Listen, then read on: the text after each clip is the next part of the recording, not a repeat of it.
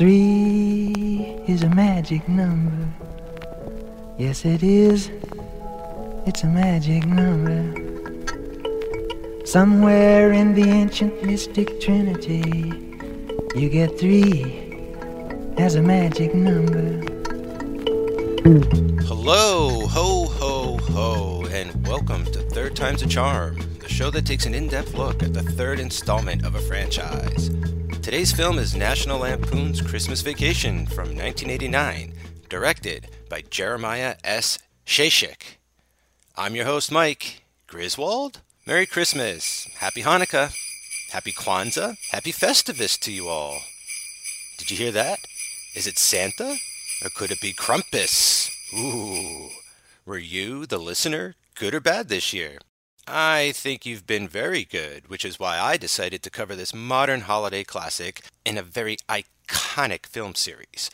I use that word iconic like that because joining me today is host of High School Slumber Party himself, Brian Late Night Rodriguez. Brian hasn't been back since he, Kara, and myself traversed the apocalyptic wasteland that is Mad Max Beyond Thunderdome. Just to clarify, this is not the third movie in the National Lampoon series, but the third National Lampoon's Vacation movie. So who knows, maybe one day I'll cover National Lampoon's Movie Madness, which is the third movie to carry the banner title of National Lampoons. This month my show Third Time's a Charm is crossing over with the latest season of Cinemakers. Over there, Joey, Kara, and myself are covering the filmography of Amy Heckerling, and she just so happened to have directed the second vacation movie, National Lampoon's European Vacation.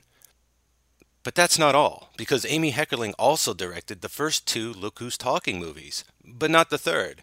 So I decided as a bonus episode this month that I would cover Look Who's Talking Now, aka Look Who's Talking 3, over here on Third Time's a Charm, just to close the book on that series once and for all.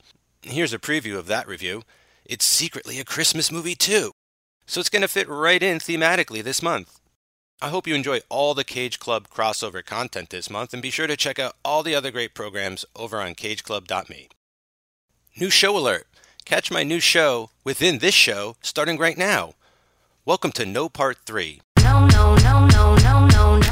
Part 3. Episode 1. No Part 3 is about movies that have yet to make a third installment in the franchise. Episode 1, right now. Okay, let's go. So the first movie I think needs a Part 3 is Sister Act. I love Whoopi Goldberg movies, and the Sister Act movies are full of great music and positive themes. I'm not saying Whoopi needs to star or something, but the premise is still viable, and just thinking of the modern musicians that could pop up or actually star in this movie gets me very excited. Sister Act even got a Broadway show, which you can probably find online in its entirety without looking very hard. So there you have it, Episode 1 of No Part 3, Sister Act. No. Part 3. One last thing. There's no novelization for this movie, but it was based on an article written by John Hughes for National Lampoon's magazine, just like the original Vacation movie. Well, guess what? I read the article, and at the end of the show, I debut Article Club, an offshoot of the famous book club segment I'm starting to become known for. I just can't help myself anymore, and chances are down the line I'll be reading more and more source material when a novelization doesn't exist. So now grab some eggnog, wrap the cat, and empty the shitter, because it's time to take a Christmas vacation.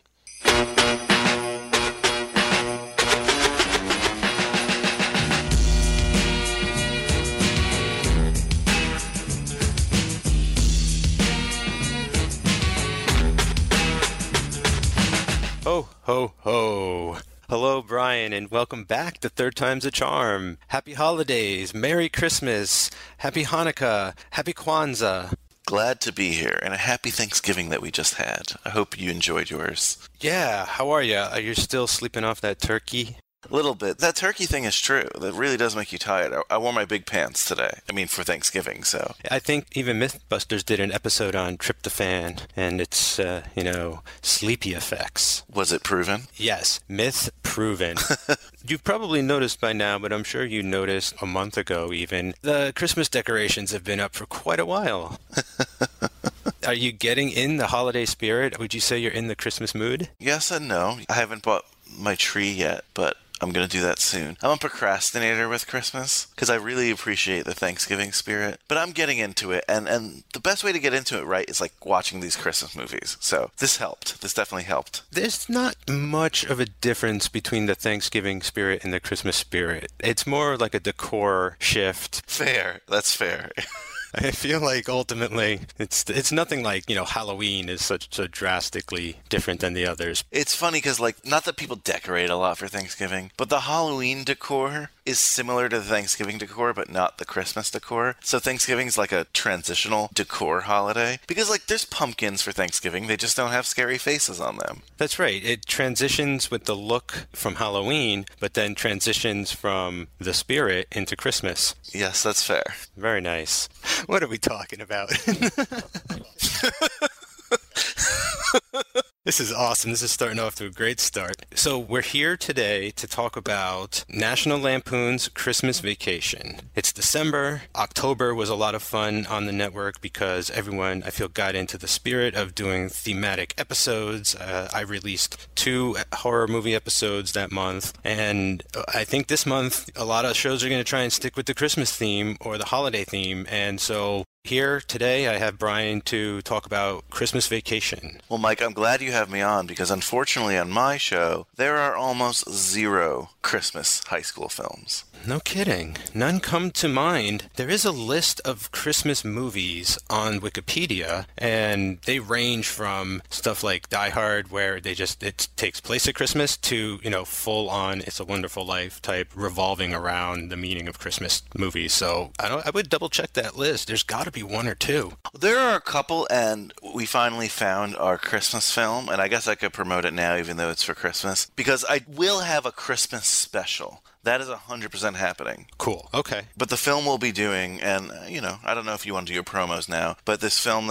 it's in the theaters now, but it came out in, like, festivals maybe like a year or even 2 years ago, called Anna and the Apocalypse. Oh, excellent choice. Yeah. And it's like a Christmas zombie musical, supposedly. I haven't watched it yet, but that's all I could find. And there's some, like, Disney Channel ones, but only, like, 1 or 2. Mm-hmm. It's just a lot of high school Halloween films, almost no high school Christmas films. Because I guess, like, school's out, and I don't know, it's not something, you don't associate teenagers with Christmas much, if that makes sense. I guess. I don't know. I guess you don't really review the sort of the Hallmark movies or the Lifetime movies either, but I would suspect... But there's not too many of those. I even looked there. You would know. I'll take your word for it. I'm going to stop fishing and get on with it. Well, I'll have to do some more hard research, but... Well, guest on as many other shows this month as you can so that you can talk about Christmas movies. I'm trying. To show my hand here, one's as good as this one because, man, do I love this movie. Absolutely. I have to say, I feel like I've been blessed because every time I'm on your show, it's a movie that I'm enjoy watching. Hashtag blessed, hashtag 3rd time's a charm blessed. And for those of you out there snickering at me because of Godfather 3, just give it a chance, okay? Yeah, no, I feel like people have given it another chance, and yeah, maybe they see it in a different light now, so thanks for helping me with that. But this one does not need that kind of treatment, because I think this is universally appreciated. Yes, unlike the movie we just reviewed coming out today, also on the Cinemakers feed, the Amy Heckerling run of Cinemakers I'm doing over there with Joey and Kara, we reviewed European Vacation, which not so good. So, I'm glad they bounced back with this chapter. Yeah, every time I try to watch European Vacation, I can't even get through it. Yeah, it's tough. I hadn't seen it in, maybe 20 years, and looking back now, that was a very long way down a very rough holiday road.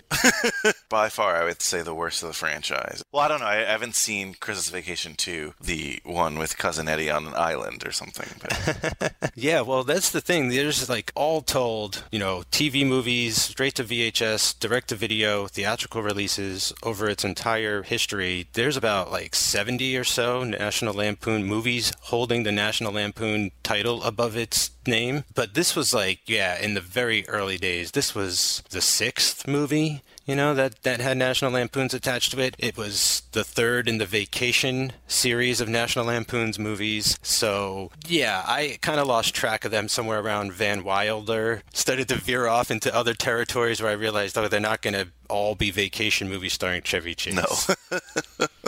I think you have to say, though, that this one feels like Christmas Vacation is totally 100%, not 100%, but it could feel like a standalone movie. There are little like Easter eggs for like the fans of the series, but I'm pretty sure I saw this one before any of them. Okay, so let's get into that real quick because there's a lot to talk about, but why don't you tell me a little bit about your history with this movie, with the Vacation franchise? You know, how many have you seen? How far down the holiday road have you traveled? And, you know, did you see Cousin Eddie get stranded on an island? I did not.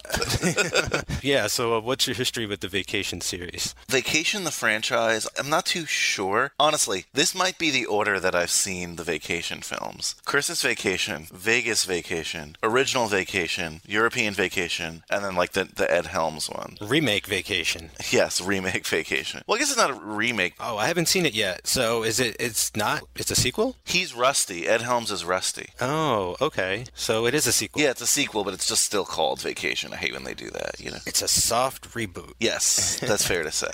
All right. Now, Christmas Vacation, I've been watching this movie since, like, before I can remember. I don't know when I started watching this film. Definitely in the DVD era, but maybe the early DVD era, because, like, we bought it on DVD because we were just buying Christmas movies. And now, like, my family watches Christmas Vacation every year. But Vegas Vacation came out when I was maybe middle school or high school. Mm-hmm. So I remember seeing that when it was on, like, its first HBO run. Okay. So, like, but, like, you know, we don't need to talk about Vegas Vacation.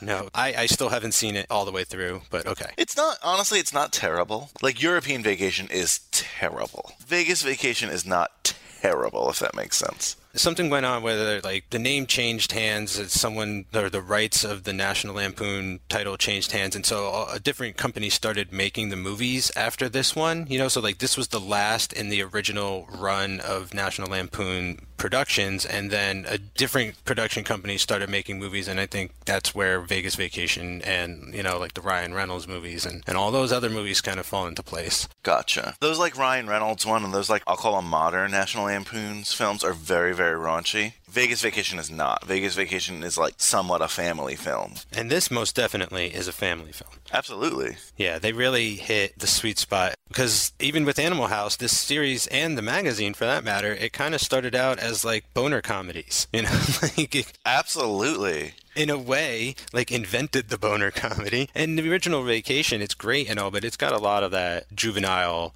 sort of humor to it as well, interlaced throughout. Absolutely. And John Hughes wrote the first three? Did he write, or? Well, he wrote the first one and this one. Oh, okay. He didn't write European. That makes sense.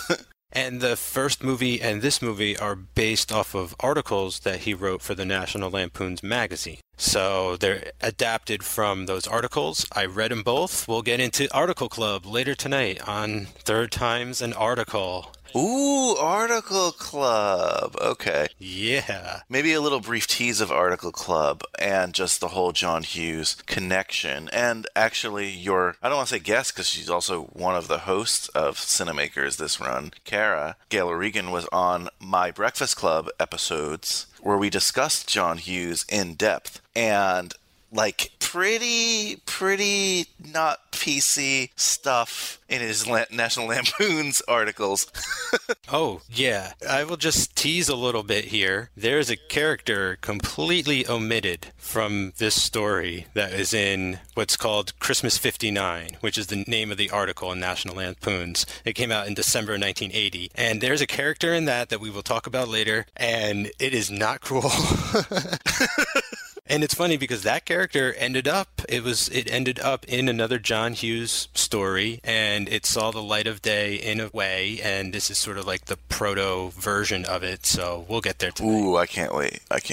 But yeah, so you can't remember when you first saw this movie. It's just always been a part of your life. That's great. I mean, I don't want to say always, because definitely not as a small child, but certainly, like, since DVDs have been out. I actually saw this movie in theaters with my mom and dad. Wow. My brother and sister must have been at, like, sleepovers or somewhere for the weekend. And yeah, my parents were like, it's PG-13, so let's take them. And it was great. It was hilarious from start to finish. I was having just a complete blast blast. I remember it pretty vividly. I actually tuned into some of those Cinemakers episodes where I sort of have my own little trip down wistful thinking lane because like a lot of those Amy Heckerling movies I had seen when I was, like preteen. And Carrick talks about how like that's a very sort of indelible age on a person around 9 or 10. So like it really, really stuck with me. Ever since then, we've had it on VHS, had it on DVD, had it on Blu-ray. Definitely much quoted around the Manzi household growing up. Oh, what a quotable movie, though. What a quotable movie. Even going back a little step, like I also talk about on the vacation episode, so I don't want to talk too much about it here. On the European vacation episode, like that movie as well, like I watched a lot growing up as a kid, and I had a very different perspective going back on it as an adult, a much more negative outlook on it. But the original Vacation, which I saw when I was even younger, probably like around 6 or 7, that also as well has always been a big movie in our family. It's really a lot of fun to revisit this whole series and go down memory lane and realize that a lot of the pit stops along that road are better than bad. Like the first Vacation and this Vacation sort of cancel out that middle one. I have to ask, how many, so far, third films in a series do that in terms of restore the faith you had in a first one? Is it a common thing? No, it's not. But that's part of what we're here for, I feel like. Can it happen even after the sophomore slump? Can the student redeem itself? It definitely pulled the series up out of the mud a little bit. And then the thing is, it brought it to such a height that it never was able to quite capture that ever again. It just like hit this mark that was impossible to reach by anyone else. Vacation, like younger people than you and I, kids are going to recognize Vacation, honestly, from Christmas Vacation. Hallmark has an ornament every year for this film, which is crazy. Oh, yeah. My brother has like pint glasses and little figurines and stuff that he brings out of Clark. And he gave me one last year, actually. I was like, all right, but I don't know where I'm going to put this. I guess I'll put it up on the shelf next to like Raphael, the Ninja Turtle, because like this has sort of achieved like Christmas cult status. It is now a classic. It's over 20 years old, right? So I don't know how old you need to be be considered a classic in terms of film history. It's going to be 30 years old. Oh, well, there you go. If it's over 25 years old, I feel like it wins. That's the thing. The quality is just so good, and it's just so funny, and it's too bad that that's a rarity nowadays, but it just has such lasting power. It just is so relatable. Oh, my God. So much. I can't wait to get into this film. Well, let's start getting into it. What's interesting about this one so far is it's the first Vacation movie that does not start with that famous Holiday Road song.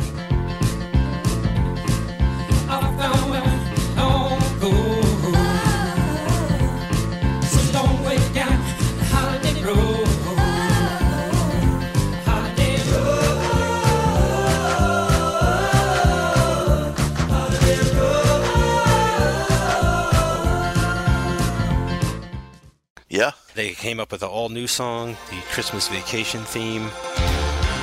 It's that time. Christmas time is here. Everybody knows there's not a better time of year. Hear that sleigh. Santa's on his way. Hip hip hooray for Christmas Vacation. And it's got what I think is a really nice animated opening credit sequence. You're big on the animated opening credit sequences, and I was happy when I forgot that this existed. I'm just big on the animation in general. I mean, and I was 9, right? And so I remember around this time, stuff like Honey, I Shrunk the Kids had an animated opening sequence. And I think Don't Tell Mom the Babysitter's Dead had like an animated opening sequence. And so it just gave me the feeling that this was a movie for my age as well. Like it was telling me like, hey, you're going to get this, kid. A movie you did for my podcast, Better Off Dead. Animated sequence to start off. And this movie, to a degree, is partially a cartoon, a live-action cartoon. Like, it's a very slapstick, like, at times, type of comedy. Yeah, very much so. But it's like slapstick, but I don't know. It doesn't take me out of it, if that makes sense. Yeah, because it's not 100%. It's not Naked Gun. It's not a parody. It's not, but it's just, if anything, it's just Clark as a character is this accident-prone Harold Lloyd-esque type of comedic character. I feel like some of his pratfalls and stepping on planks that smack him in the face. That's very vaudeville, sort of old school. But the world around him is very grounded, it seems.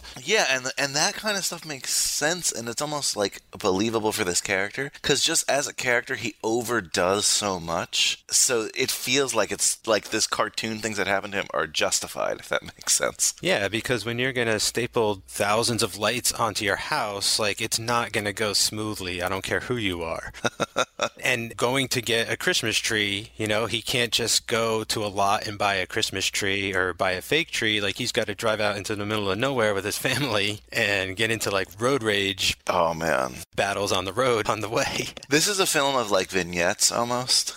Oh, totally, yeah. I love almost all of them, if that makes sense. This opening thing is such an awesome little, like, way to open the film. It has consequences later because the tree is almost a character in this, and he gets the tree here. Yeah, the tree is like a central thread. Like, they're setting it up now, but it's going to come back, like, several times along the way. And the lines start here from, like you said, the road rage things, where he's just like, kids, look, a deer, and he flips the guy off. From the singing in the car. And what it does here, it also ties us back into, like, the original Vacation film. Yeah, Road Trip. With the road trip thing. And it's almost like, the car dynamic. Yeah, and it's almost like, sorry for European Vacation. We're coming back home, kids, Yeah, oh, real quick, that's a real funny thing I noticed this time that it never struck me, is that it's called Vacation, but it's a staycation. Like, we get to see where the Griswolds live, their neighborhood, and that whole thing, so... Yeah, it's more like that when you used to say, oh, I'm on vacation from school, like time off, rather than I'm going somewhere. And even before they get to the tree, they have that incident where he's trying to pass the truckers and he gets caught underneath the big logging rig. Like, that's an example, like, that's one of those Looney Tunes examples that fits so well because it's a Clark incident. That happened with Ellen or, Audrey and Rusty or something. Like, I wouldn't buy it, but I buy it because it's Clark. And the situation has escalated to a point where something crazy is going to happen. Like you said, it makes so much sense in the world, and it also sets the tone for the rest of the film. And they keep doing that, like, with every scene. They all feel... like, almost every sequence feels like a joke, and the punchline is on Clark most of the time. Like, when they go to finally find the perfect tree and they trek out in the middle of nowhere, he forgot the chainsaw. Yeah.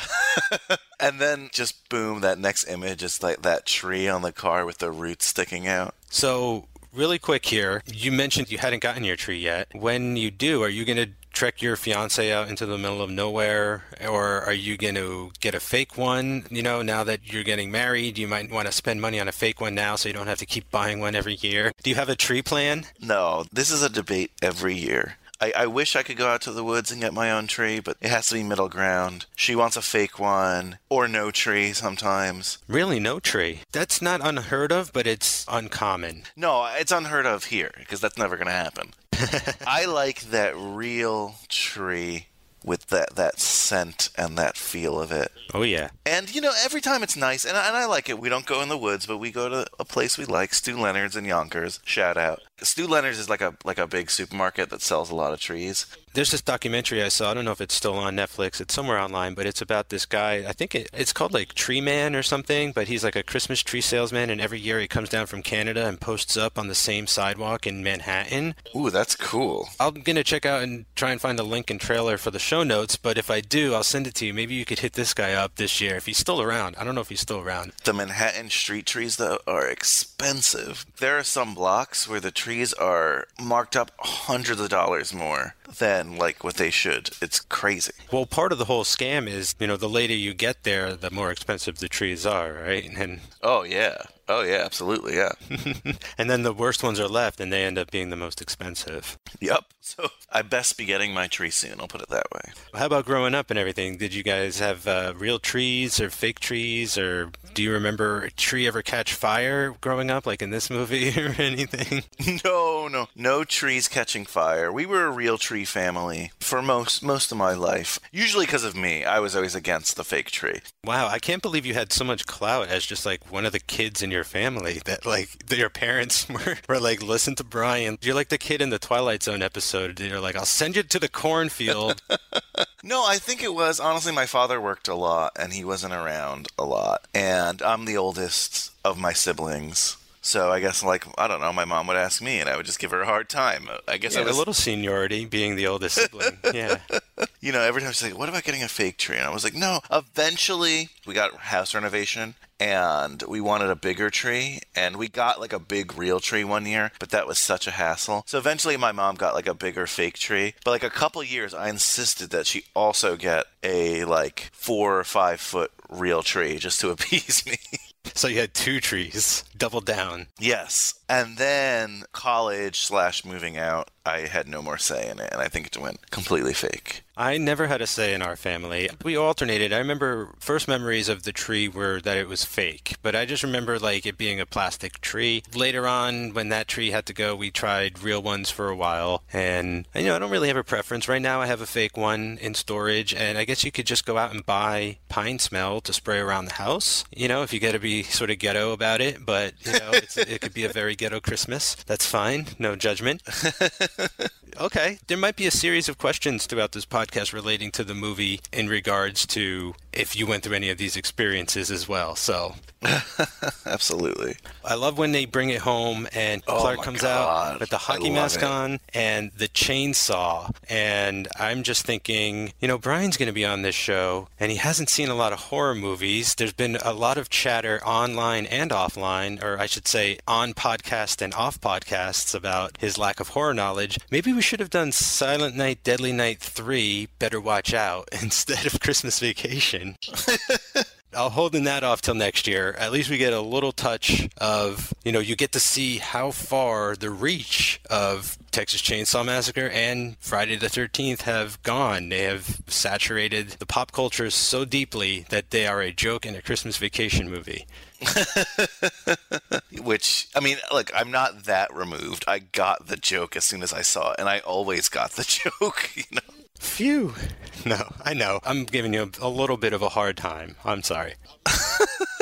Like, why is he wearing a hockey mask? I don't understand. I mean, I don't know if we're going to touch on the neighbors, though, but I would like to. Yes. As we go along, and there's a couple cast members I'd like to point out, and I'll let you start by naming the neighbors. What's the guy's name? Obviously, Julia Louis-Dreyfus is the woman, Margot. The husband is Nicholas Guest. He is related to Christopher Guest. Oh, I was going to ask. Yeah. I had never seen him in stuff before. This is the first I'd really checked him out on IMDb and everything, and so I think he's hilarious in this. Yeah, they're both great as this, like, couple. I don't know what they're doing living in this neighborhood, but they're just like a yuppie couple who moved into this neighborhood, and just, they're even debating later in the film, like, whether they should have a tree, but we can get into that, but just... They are in their own movie. Like, I want their movie...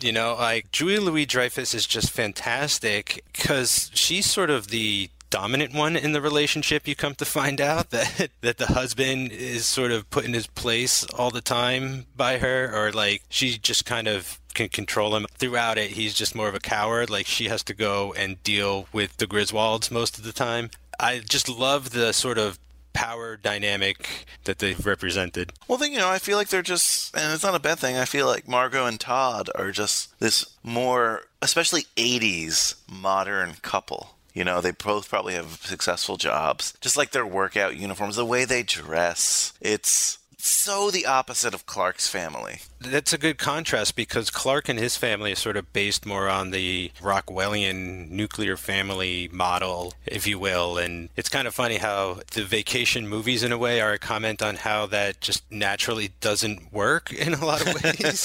It's just a cause for conflict. But yeah, they are sort of representing the new family, like older, maybe not going to have any kids, or if they do, not until they're older. Like, yes, very successful yuppies. You know, their house is furnished by the Sharper Image. Just all the latest sort of tech of the time. Double income, no kids. Yeah. And I was not aware of who Julia Louis-Dreyfus was at the time. I don't know how much the world knew of her until Seinfeld, but I became a huge fan through Seinfeld and, you know, Veep, and she's just amazing in this movie. An American treasure, and you could even see it, like, here, you know, in this little nothing, it could be a nothing part between the two of them, and it's just awesome. And just, again, one of my favorite lines is, like, what are you going to do with that tree, Griswold? And he's like, Clark is like, bend over, I'll show you. And he's like, you got a lot of nerve talking to me like that. He goes, I wasn't talking to you.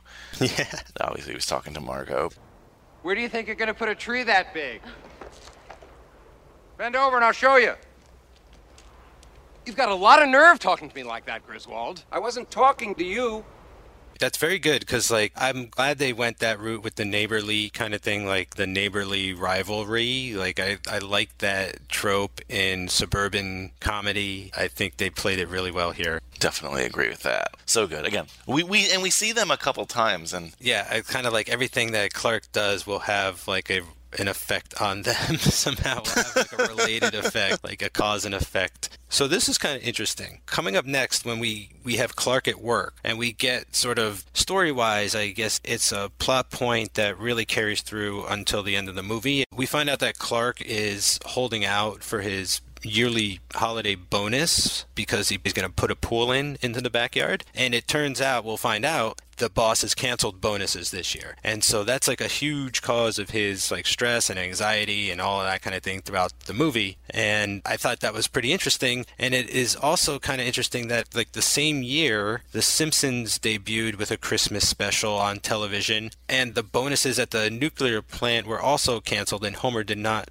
get a Christmas bonus that year as well. So it's sort of like the same plot, but they both worked very well, pretty differently, and I thought that was kind of cool. Yeah, I really liked seeing Clark's business dynamic thing there. Is it revealed in the other vacations that he's an inventor? Not that he is an inventor, but that he worked in food. I think he said in a previous movie, though, that he worked in condiments, not additives. That's what he says in the beginning of European Vacation. They're on a game show, and they're like, Clark, what do you do for a living? And he's like, yeah, I work for this company, and yeah, I'm in condiments, not additives. But I think in this one, he is an additive, so maybe he moved up in the company. It sounds like whatever he's working on, this artificial nougat binding kind of thing that he's talking about, it's getting a lot of traction around the office. So yeah, so that coworker of his, yeah, like I've seen him in a lot of stuff, but I know you weren't a Friends guy, but he's Chandler's like boss recurringly in like a couple episodes, and he's pretty much like, he's not the same guy, but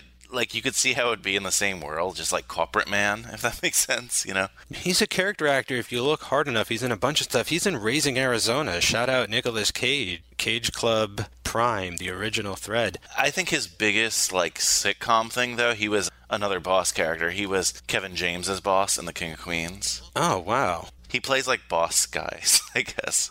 We also get Doris Roberts, right? Raymond's mom from Everyone Loves Raymond. She's in here. Oh, you're right. Another sitcom connection here. Well, actually, a lot of sitcom connection. Oh, right, because we have the guy from what I call the Nerd Show. The fake Nerd Show, because I don't know if it's actually like as smart as it plays off. Galecki plays Rusty. Yeah, Johnny Galecki plays Rusty. You know what's so funny? So I was flipping channels, and that show, The Connors, it's the Roseanne spinoff. Okay, yes, I know what you're going to say, but tell this, yes. And I'm looking at it, and I guess he was in the original Roseanne as like, yeah, toward the end, I think, yeah. Yeah, the boyfriend of the main Connor girl. I don't know, I didn't really watch Roseanne. But in the new one, he's like remarried, and he's married to Juliette Lewis, who's his sister in this film. So weird. I have to imagine they did that consciously. Oh, yeah, but I mean, why would you do that consciously? Because it brings up images of incest from this movie. It's gross. What the hell? You're right. Like, hey, remember when they played brother and sister? And they're very much have like sexual chemistry on the Connors from like the little 2 minutes I watched. She is on the new show Camping on HBO, which is very good, which I only caught an episode or two of so far, but everyone on that show is pretty great. Yeah, it's kind of weird to see the two of them so young, because I don't remember them, especially Galecki. I don't think I've seen him in anything else aside from some of his sitcom work, but I know Juliette Lewis is in like the remake of Cape Fear by Scorsese, and she looks extremely young in that because she is, but I had forgotten how different she looked, because I feel like after this movie, she establishes like her permanent look to a degree, and then in my eyes she just has not changed or aged or looked any different than she did in like the mid to late 90s, which is okay, I guess. Yeah, she's honestly, I really like her too. We talked about her, I mean, with Whip It, she was in that and she was great. You want to give a shout out to Queen Elizabeth? Yes, Queen Elizabeth II, if you're still listening, much love. But yeah, no, I really enjoyed our Whip It episode. She was awesome in that. The first time I remember seeing her not in this film, was What's Eating Gilbert Grape. Oh, okay. I've never seen that. Yeah, she's in that.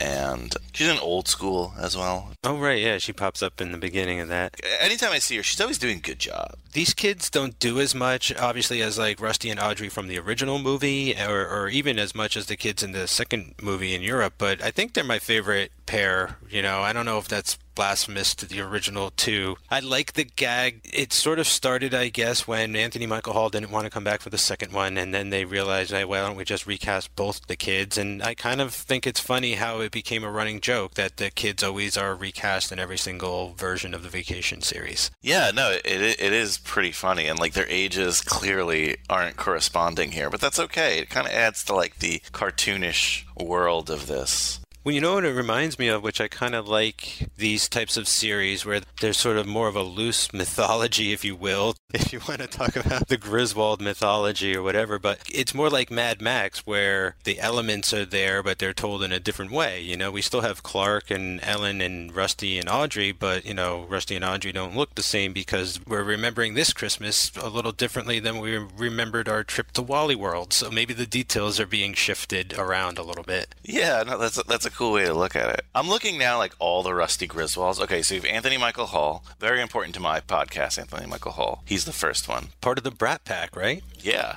Awesome actor. Jason Lively is the second one. And those of you who've been listening to High School Slumber Party for our Halloween special might recognize that last name, as Jason Lively is the brother of Robin Lively, star of Teen Witch. And isn't Robin Lively and Jason Lively are related to Blake Lively? Yeah, that's their sister too. So you got a connection there. I mean, I didn't know that till I'm looking at it now. We said Johnny Galecki in this one. Ethan Embry is in Vegas Vacation. Who already was sort of established to a degree, you know. He had done a couple movies. Yeah, no, he wasn't like a nobody when he did that for sure. And then you have eventually Ed Helms. That's right. I keep forgetting that new one is within the same kind of canon in a way. I just keep forgetting that new one all the time. I still haven't seen it, but I guess it can't be any worse than, you know, European Vacation. I saw it. It's just hard to get into, you know, if that makes sense. But it's definitely not worse than European Vacation. That's very hard. Next up is another like major chunk of the movie, which is a really pretty epic with a really great payoff. And this is him setting up the Christmas lights. Oh, yeah. And this has sort of become like a thing associated with this movie. If you see these houses around your neighborhood, I know there's one or two in my neighborhood alone, and I live in a very small town, you know, compared to the ones around me. But, you know, it's called going like full Griswold, and it's just when you deck your house out, you know, beyond belief, and like you can see it from space, you know, or Google Maps. This is the start of that journey right here, and it's going to take us for like another like 15-20 minutes or so and interweave throughout a while of this movie. It's just so unforgettable. Even the simple things of even like the ladder falling down, you know? Yes, well, that's like the Buster Keaton stuff, right? When he's hanging off of the gutters or stapling his sleeve to the house instead of the light and getting caught. Like, that's all that Clark comedy stuff. And it's great that it's sort of self-contained in this movie to him, right? Like, it's just all on him, and then we kind of cut back to the family, and they're like watching TV or sleeping on the couch and, you know, making a gingerbread house and stuff. And so it's kind of nice that we just have like a little like short film of Clark trying to put the lights up. And Chevy Chase, look, people don't like working with him. Notoriously hard to work with. Although the director of this movie said he was extremely nice and pleasant to him. He left it at that. The only reason the director of this movie is the director of this movie is just Chris Columbus wouldn't work with Chevy Chase again. Yes, and John Hughes said he would make it up to Chris Columbus, and he did by writing Home Alone and offering him that film to direct. So that's a big makeup, so that's fair. Like, he's like, I got you, you know? Right. Well, because this was supposed to be him. This was, you know, all laid out. And you can kind of tell, I mean, to me, nothing wrong with it, but it feels a little like it's on autopilot, that it doesn't really need much of a direction. Like, the material seems really strong, and everybody's really kind of set in their characters. And when we get to some of these parents, like, they're pros. Like, they are super pros, you know, just real vets and stuff. So, like, yeah, it just feels like didn't need too much caressing, if that's the thing. Maybe it needed some corralling, you know, maybe that's where it came in, but like for the most part it just feels like nice and straightforward. It's such a good, fun script that it pretty much, I don't want to say directs itself, because that's like, that would be Well, I think so... that's kind of what I'm getting at. In a way, that kind of feels like John Hughes' type of writing. And, like, I'm sure you could just read everything you need to from the page. And, like, he's such a good writer to a degree. But when it comes to, like, situation and stuff like that, it seems everything is already there, that you could just yell action and it'll happen. But, I don't know for sure. I don't want to take too much credit from the director. I feel like maybe the most difficult or hands-on directing stuff would probably be the physical stuff. Like, you can't direct that too much, which is like setting that up, Right. Staging and, yeah. Staging, yeah, that's the word for it. Yeah, no, this is a movie that needs a lot of staging. So that's where, like, probably the director is more necessary, I guess. Because it just seems like Chevy Chase is, at this point, like such a veteran too at this and a natural. And when we get Randy Quaid, like, his character is so well established in the first movie, he's really bringing all that back as well. It's just like, it just feels like it's nicely set up to just go on its own. And then this light thing is just... It takes up a large percentage of this film, but it doesn't feel like it's dragging. It's like its own little movie in the movie, like the Light Saga. I just like how epic it is, basically. Like, I like how they tease it out and they pay it off extremely well. Yeah, because, like, he's first putting it on. I guess we should...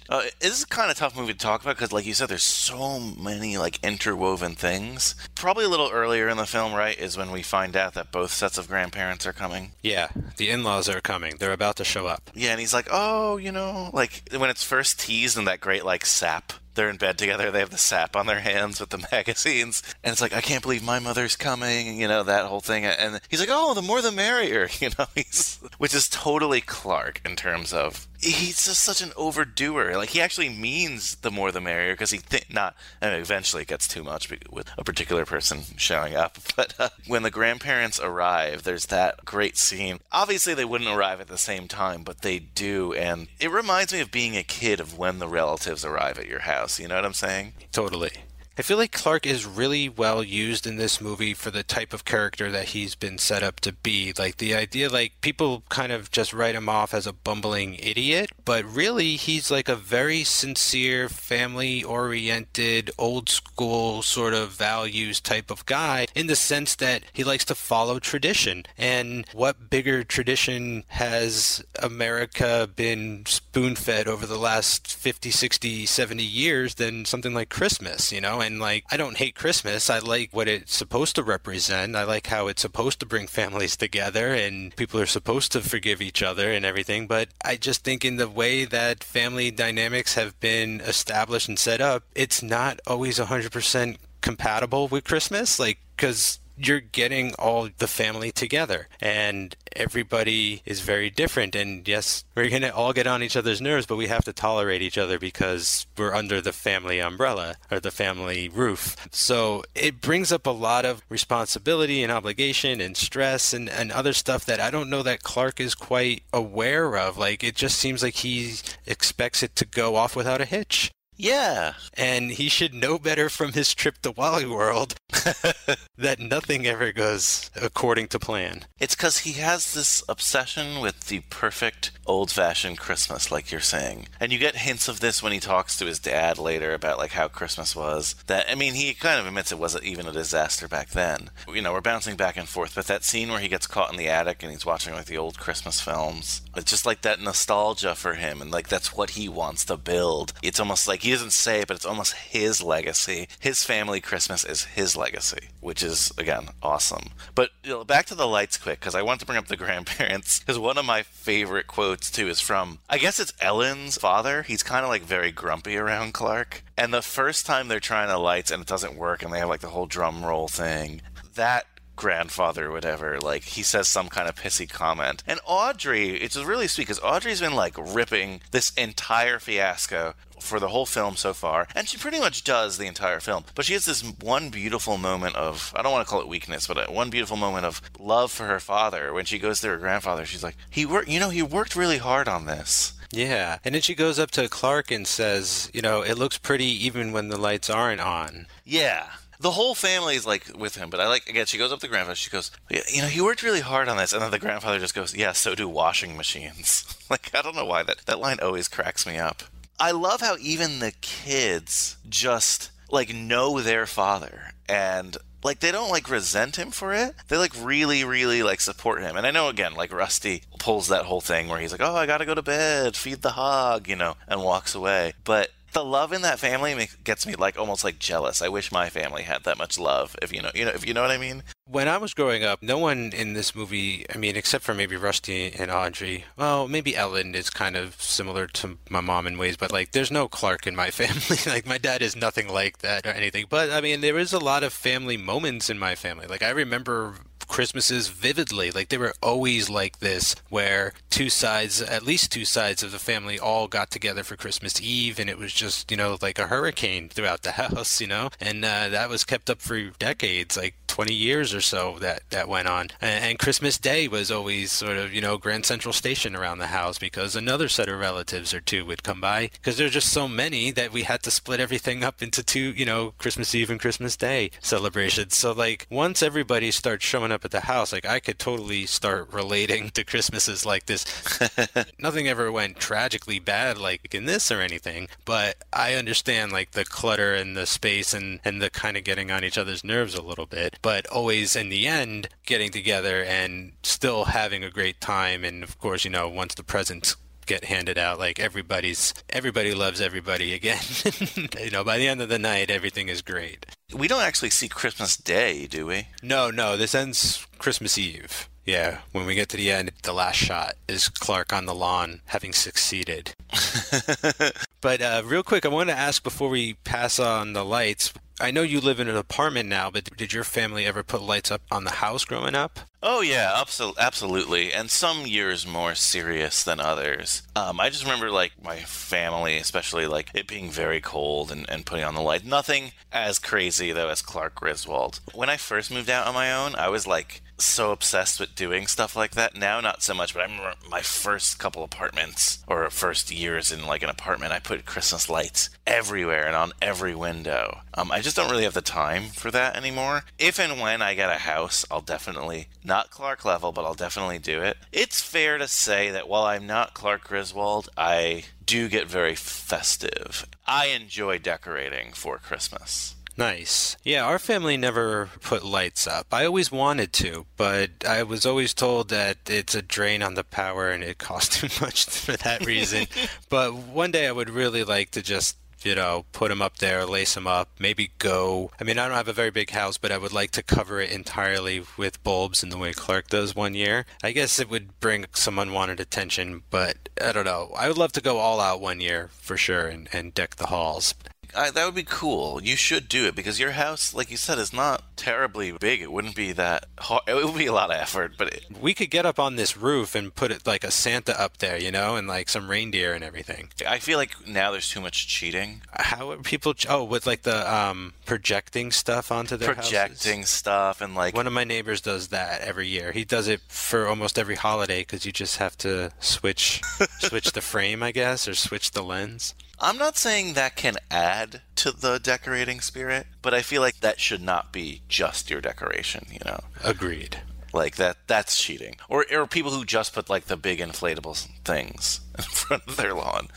Part of what's cool about decorating your house for Christmas is the effort that's put into it, you know? Yeah. There's also people who pay for people to do it on their homes, and look, if you have the means, great. But like I said, I like that Christmas effort. Agreed. Okay, so I want to point out a couple of the actors who are playing the in-laws, Clark and Ellen's parents. Especially want to point out Clark's mom, played by Diane Ladd. Now, is that name ringing a bell? I definitely have heard the name. So check this out. I know some people on the network are going to love this connection. Diane Ladd is in Wild at Heart. Wild at Heart is one of, if not Nick Cage's best performances in a movie. So that movie co-stars Laura Dern. Diane Ladd is Laura Dern's mom. That movie was directed by David Lynch. The composer of the music for Christmas Vacation is Angelo Badalamenti, who is also the composer for Twin Peaks. Wow, what?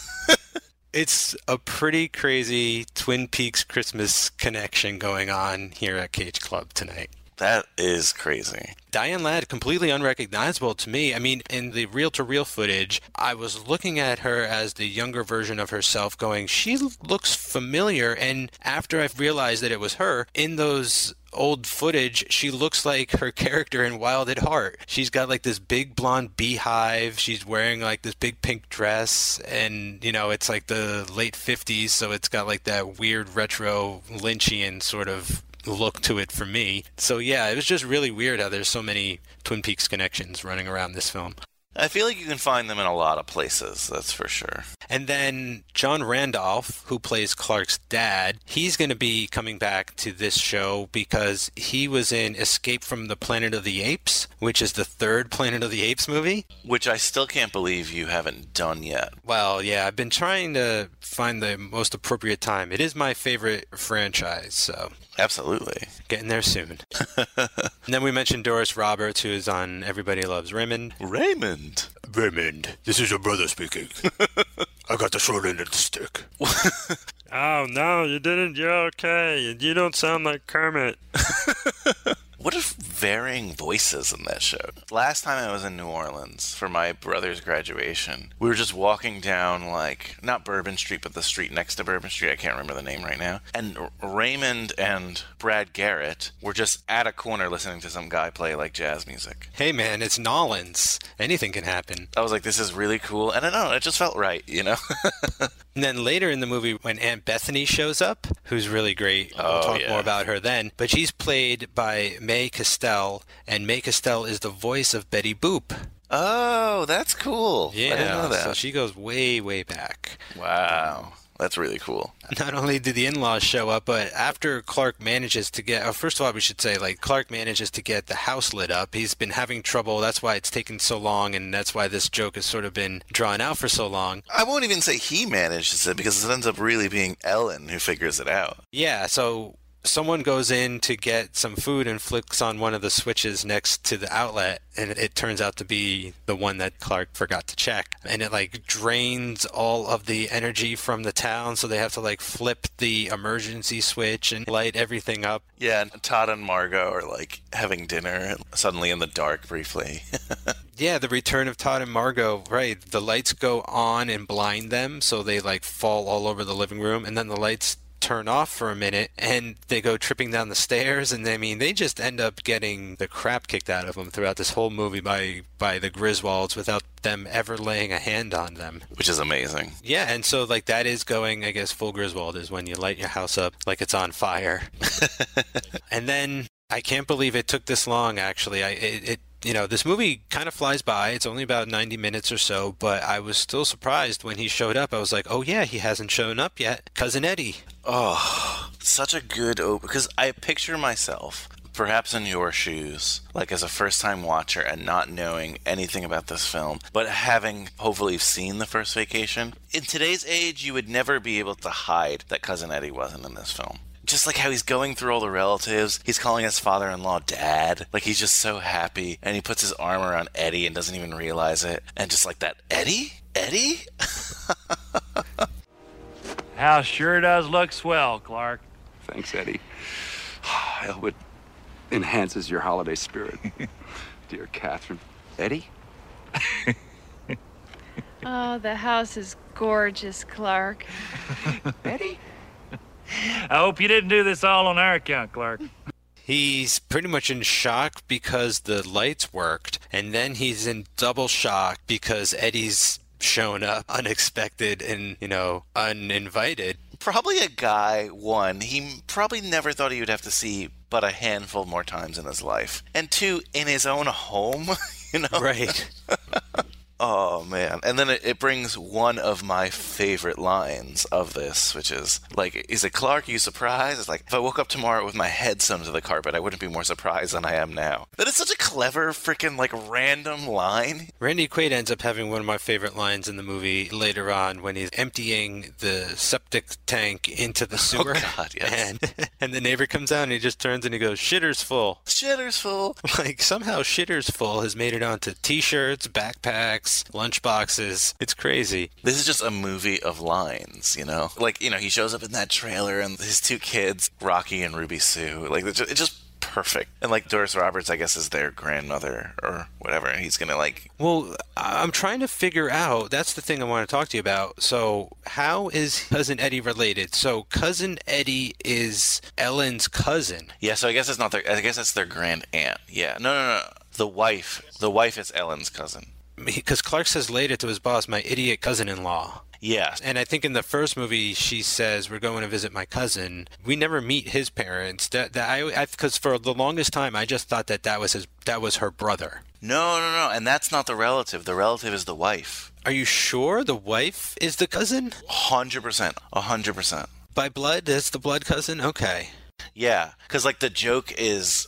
It's either made in Vegas Vacation or in the original Vacation. They're kind of like, we all have a relative of ours who just marries somebody who's just terrible. Well, she loves him. She gets a kick out of it. Yeah. But I'm pretty sure that's the... Like, I was looking this up, too. I'm pretty sure that's the... They call him Cousin Eddie or whatever, but... Right. No, I mean, who even knows if he's blood related? Because we've had uncles in my family that were just my dad's really good friends that just became uncle this, uncle that at times. That kind of happens with just close friends of the family. You know, even with the invention of the internet, I never decided to figure that out. I just always wanted to try and figure it out just by rewatching the movies over and over again to see if I could find out where it fit into place. But then I was like, you know what? I'm not going to go watch National Lampoon's Christmas Vacation 2. Cousin Eddie gets stranded on a desert island or whatever. I could be wrong, and I'm trying to check now, and there's like no definitive answer on the internet. So I guess that's fine. Part of the lore. It's the mystery of Cousin Eddie. Is he even real? Do you think he's just a figment? He's a delusion of Clark? If only that could work somehow. Oh, man. He's just the worst. You know, I mean, it's kind of been all sliding downhill for the most part. You know, as soon as Clark got some kind of victory with the lights actually working, and then his, idiot cousin shows up and just takes the wind out of it immediately. So he's just tumbling downhill slowly and slowly. Almost literally, very literally in a second, but he's fast down a hill. But other Cousin Eddie line against Cousin Eddie line that I love here, and it happens soon after. Once they're in the house, and they're nice callback, they have the Wally World eggnog mugs. Oh, I thought those were just reindeer mugs. No, they're actually Wally from Wally World. Oh, because one callback I saw is Cousin Eddie is wearing the white shoes that he gives a pair of to Clark in the first movie. He's I noticed how much, and I always thought Eddie just gave him his pair because they were so dirt poor that he couldn't actually afford to buy Clark his own pair. But it turns out he actually did have his own pair and kept them and wore them to Christmas. Or maybe he bought new ones. Who knows? Those are Wally mugs too, because a couple years ago they started actually selling them in Hallmark stores. There's just tons and tons of merchandise from here you probably wouldn't expect. It's reached a level that is just... Because it's a Christmas film, so every year there's a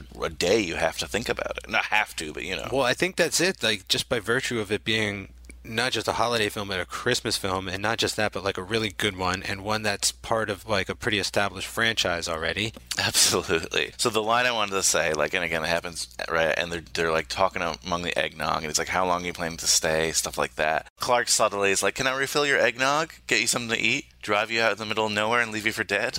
And Eddie's oh, no thanks, Clark, just...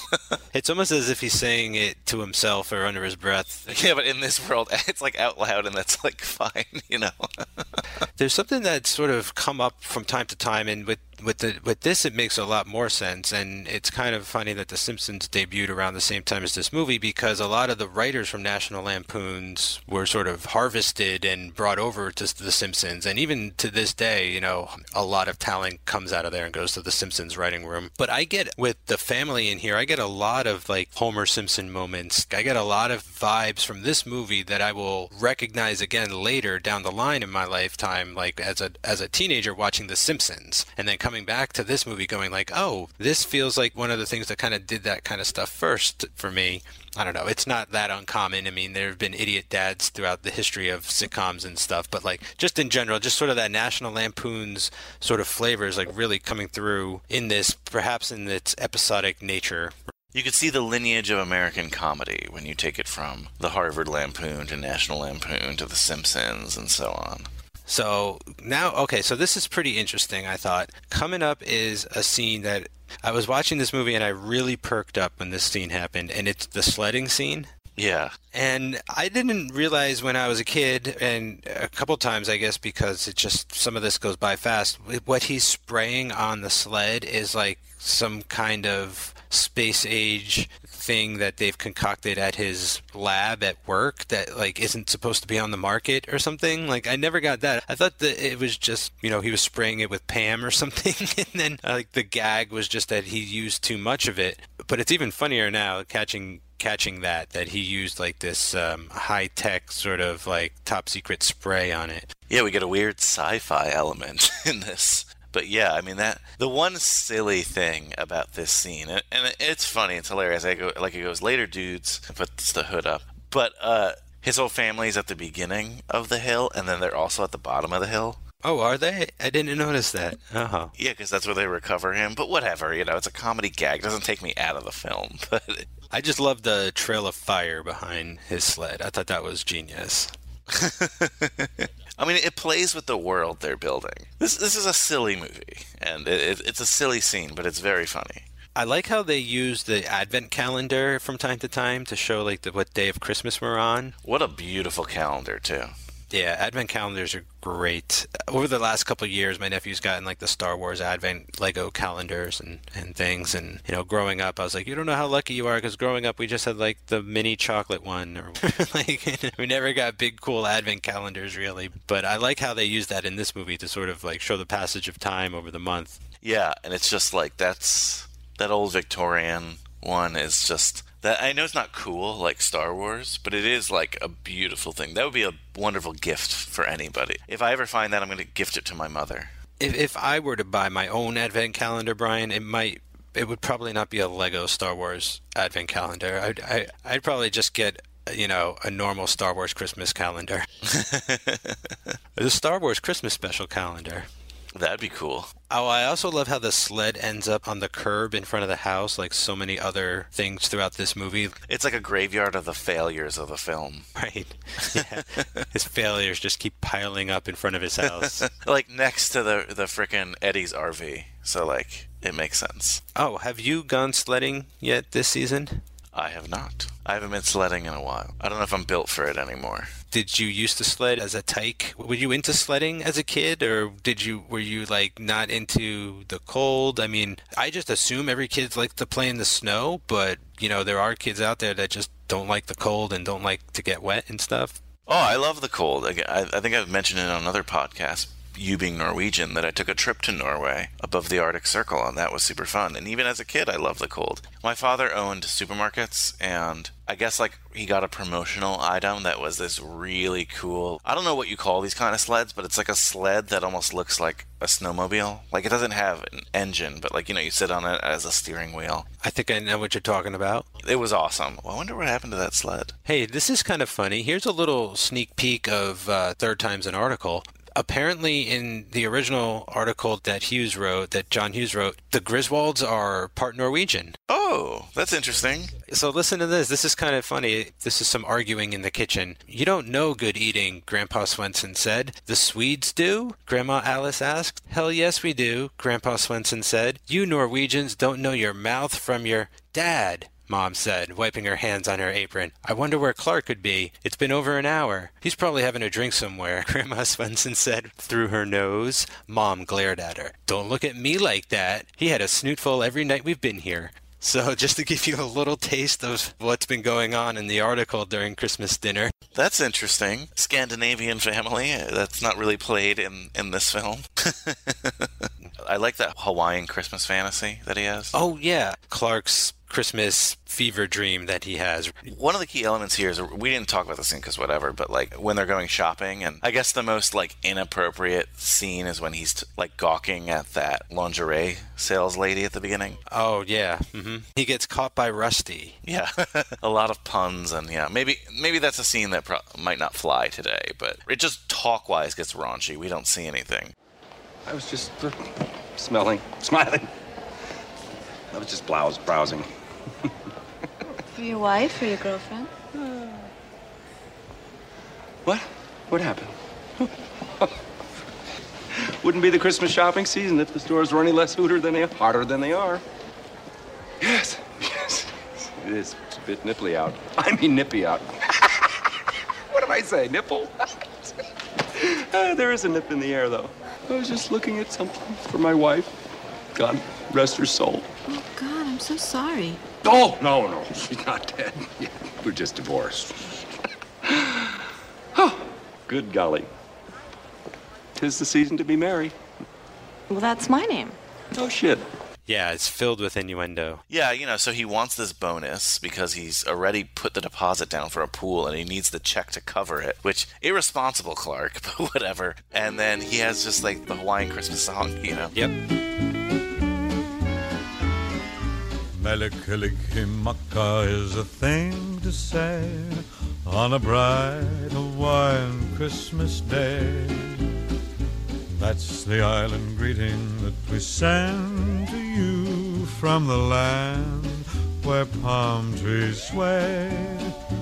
Here we know that Christmas will be green and bright, the sun to shine by day and all the stars at night. Melikilikimaka is a wise way to say Merry Christmas to you.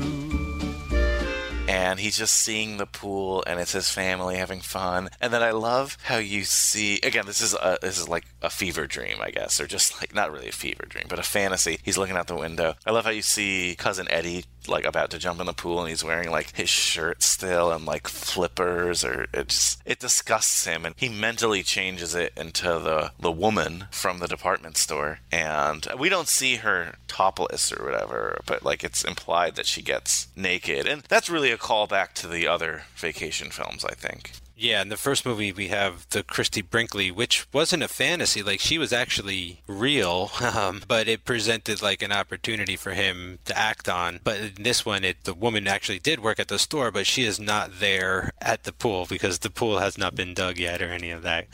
So you said you haven't seen Vegas Vacation? I've not seen the whole thing. There's a scene in Vegas Vacation where Christy Brinkley comes back. Like, really? You see her in like the red car, and he's driving by, and he like mouths to her, he's like, "You?" Yeah, and it's just like they recognize each other, but she drives a little further, and she has like a baby in the back seat. Oh, and she just kind of shrugs her shoulders, and then, they go on their separate ways. So it's like a nice it was like a fun little nod to that. And a good callback. What I like about that scene is he gets caught by the little girl, by Cousin Eddie's daughter. Yeah. And they have like a really sweet little talk, kind of like a little heart to heart, where she explains how like Santa never comes and they're very poor, and so they don't get any presents, and they don't really think Santa's going to show up now, and she's got a dirty mouth and she's really adorable and all that. Well, she's like, shit and bricks. I mean, shit and rocks. But it reminds me that at its core, this movie really is like a heartfelt Christmas movie. Like, it does have a lot of heart, and there is a good moral center. And like, I think maybe that's part of why it stands the test of time. And like, you could watch this after watching It's a Wonderful Life or A Christmas Story. To me, kind of earns that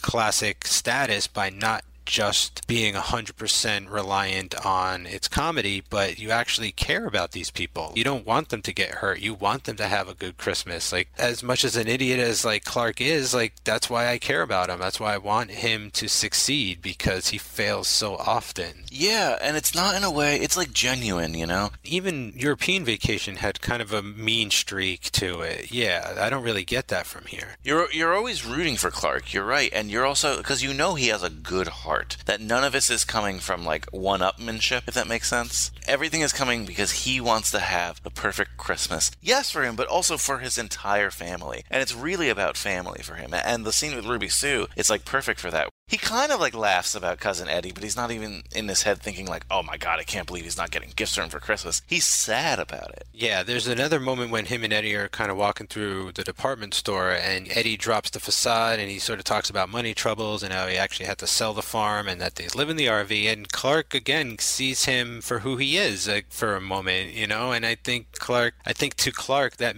goes a long way, and that might be why he puts up with so much of Eddie's shit, is because he's just, that's the way he is. He's only human, you know, he's human like the rest of us, and like he has the same troubles. He just isn't as good as some people at communicating them, and has, you know, maybe certain behavioral issues as well. I'm not going to say he is a socially upstanding citizen or anything like that, but like, yeah, like he's a person too, you know, and Clark can see that. Ultimately, everyone in this film is a good person with the exception of like Brian Doyle Murray's character of the boss. Although he has like this Grinch Who Stole Christmas turnaround at the very end, which I totally forgot, which was hilarious, where he just has a complete change of heart and it grows 4 times bigger than it was. It's true, yeah.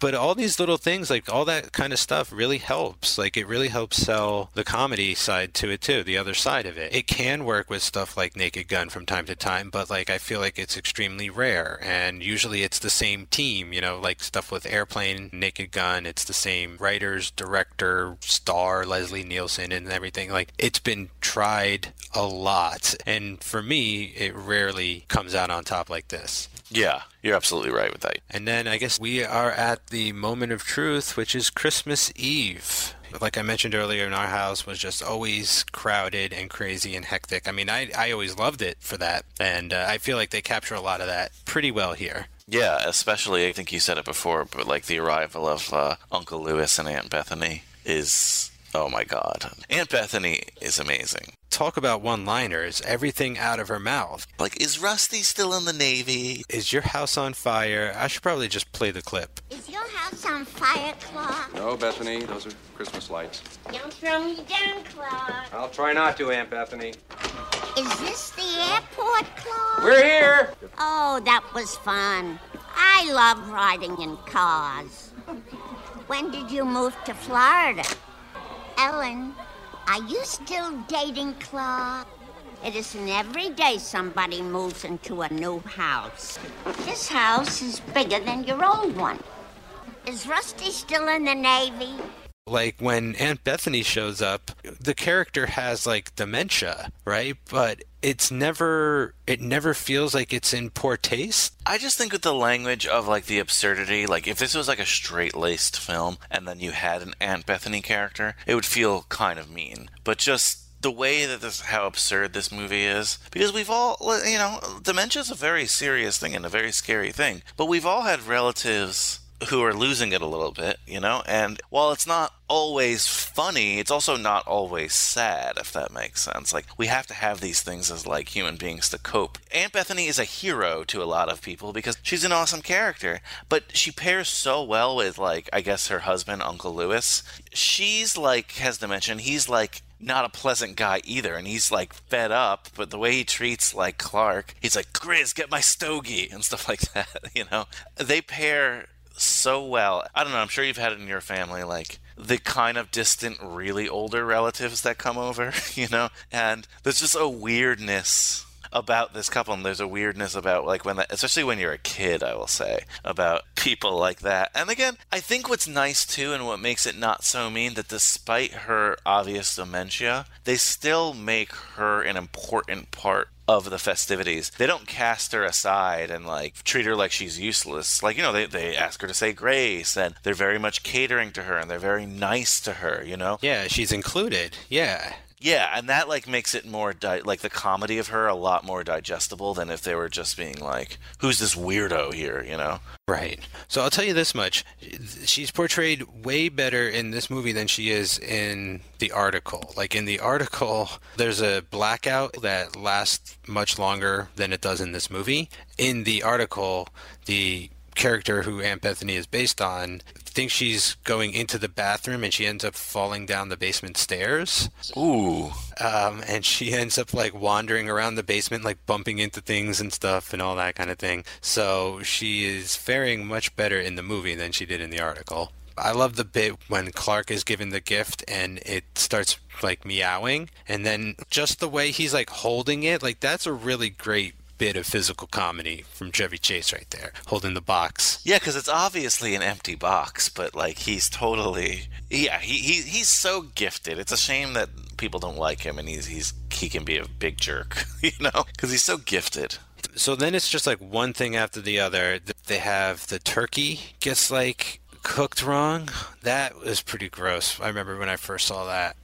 It's so disappointing, too, because the turkey really does look good. It's like, if this tastes half as good as it looks, we're going to be in for a real treat. And it just... And again, the niceness of them, that nobody is angry, you know?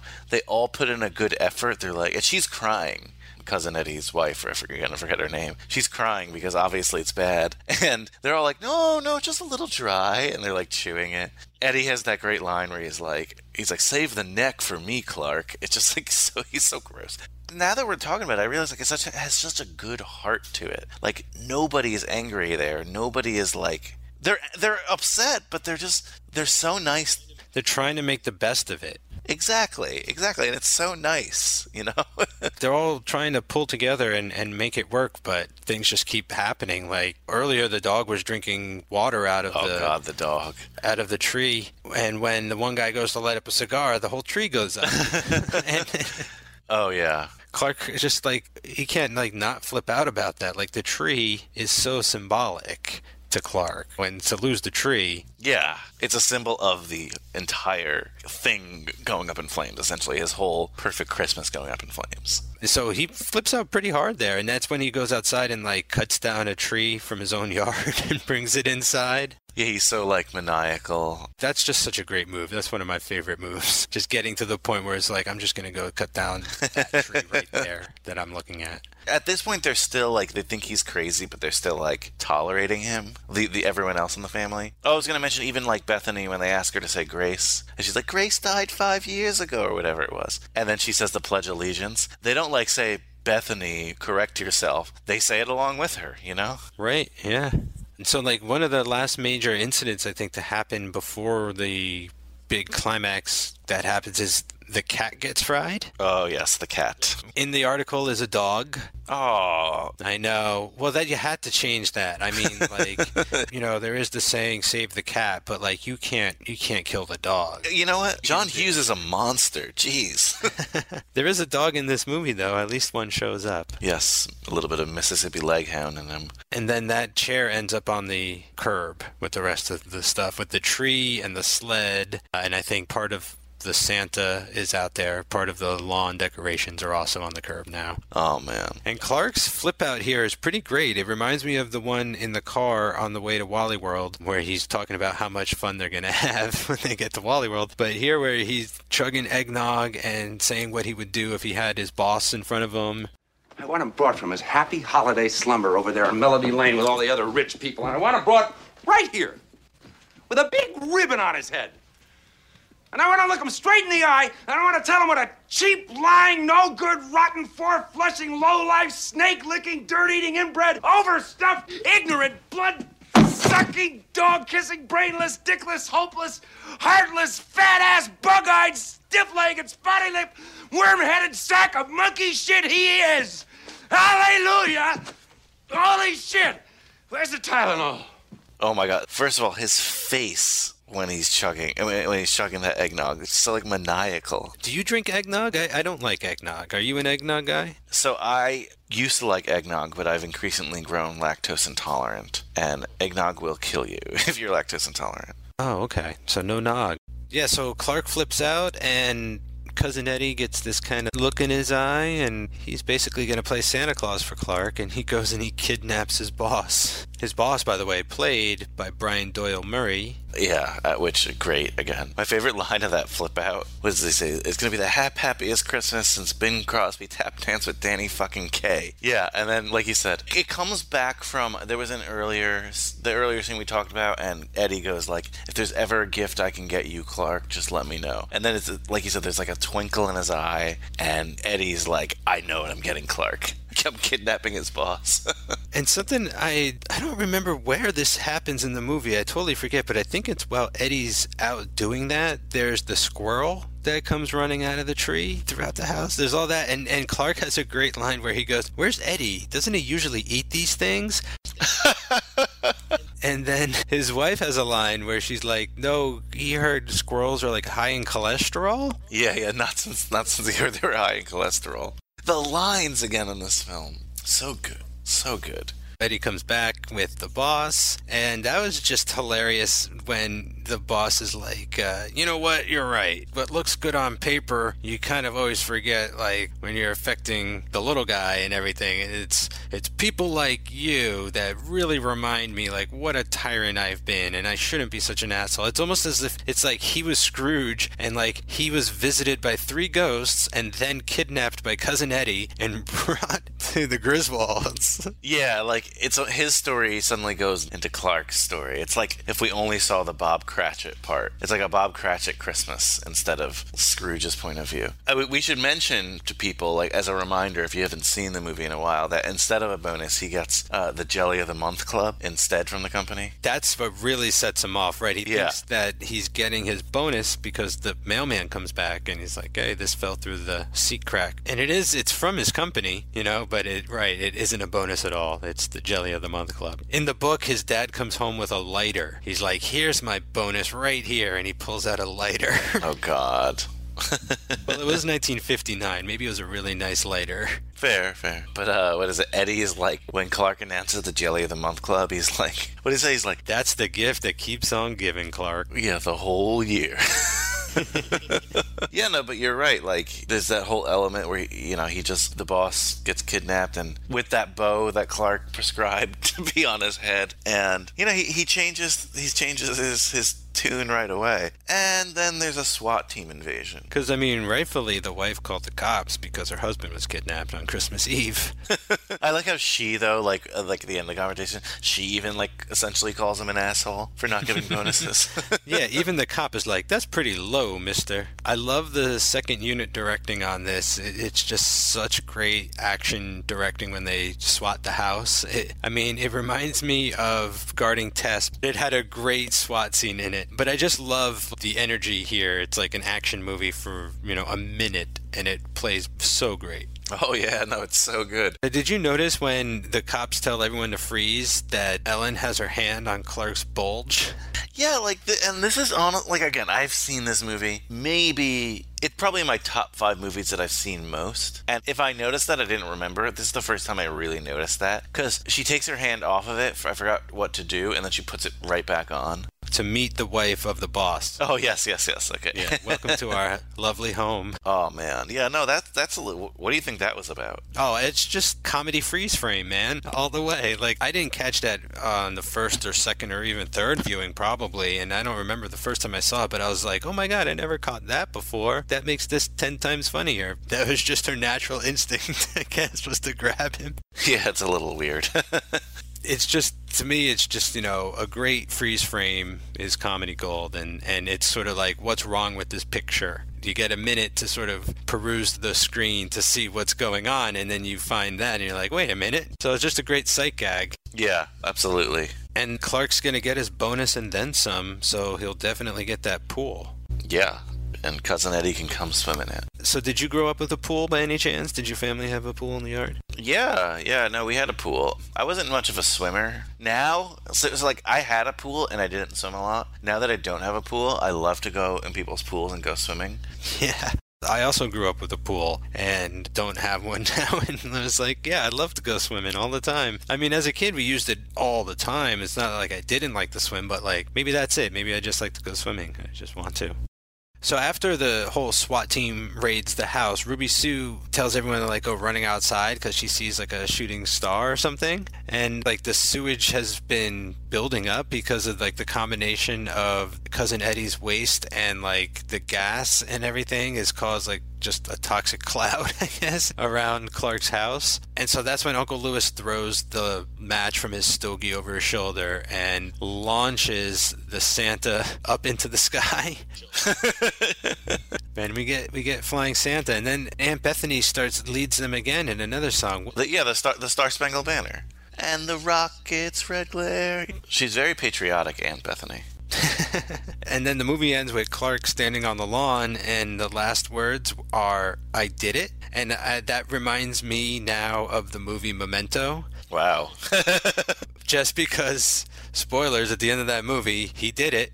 And there's a shot of him with the realization that he has done what he has set out to do. So just through all of the pain and heartache that Clark and his family have gone through, like, it ended very well for them. He got his bonus, the family is closer together, and Christmas was saved.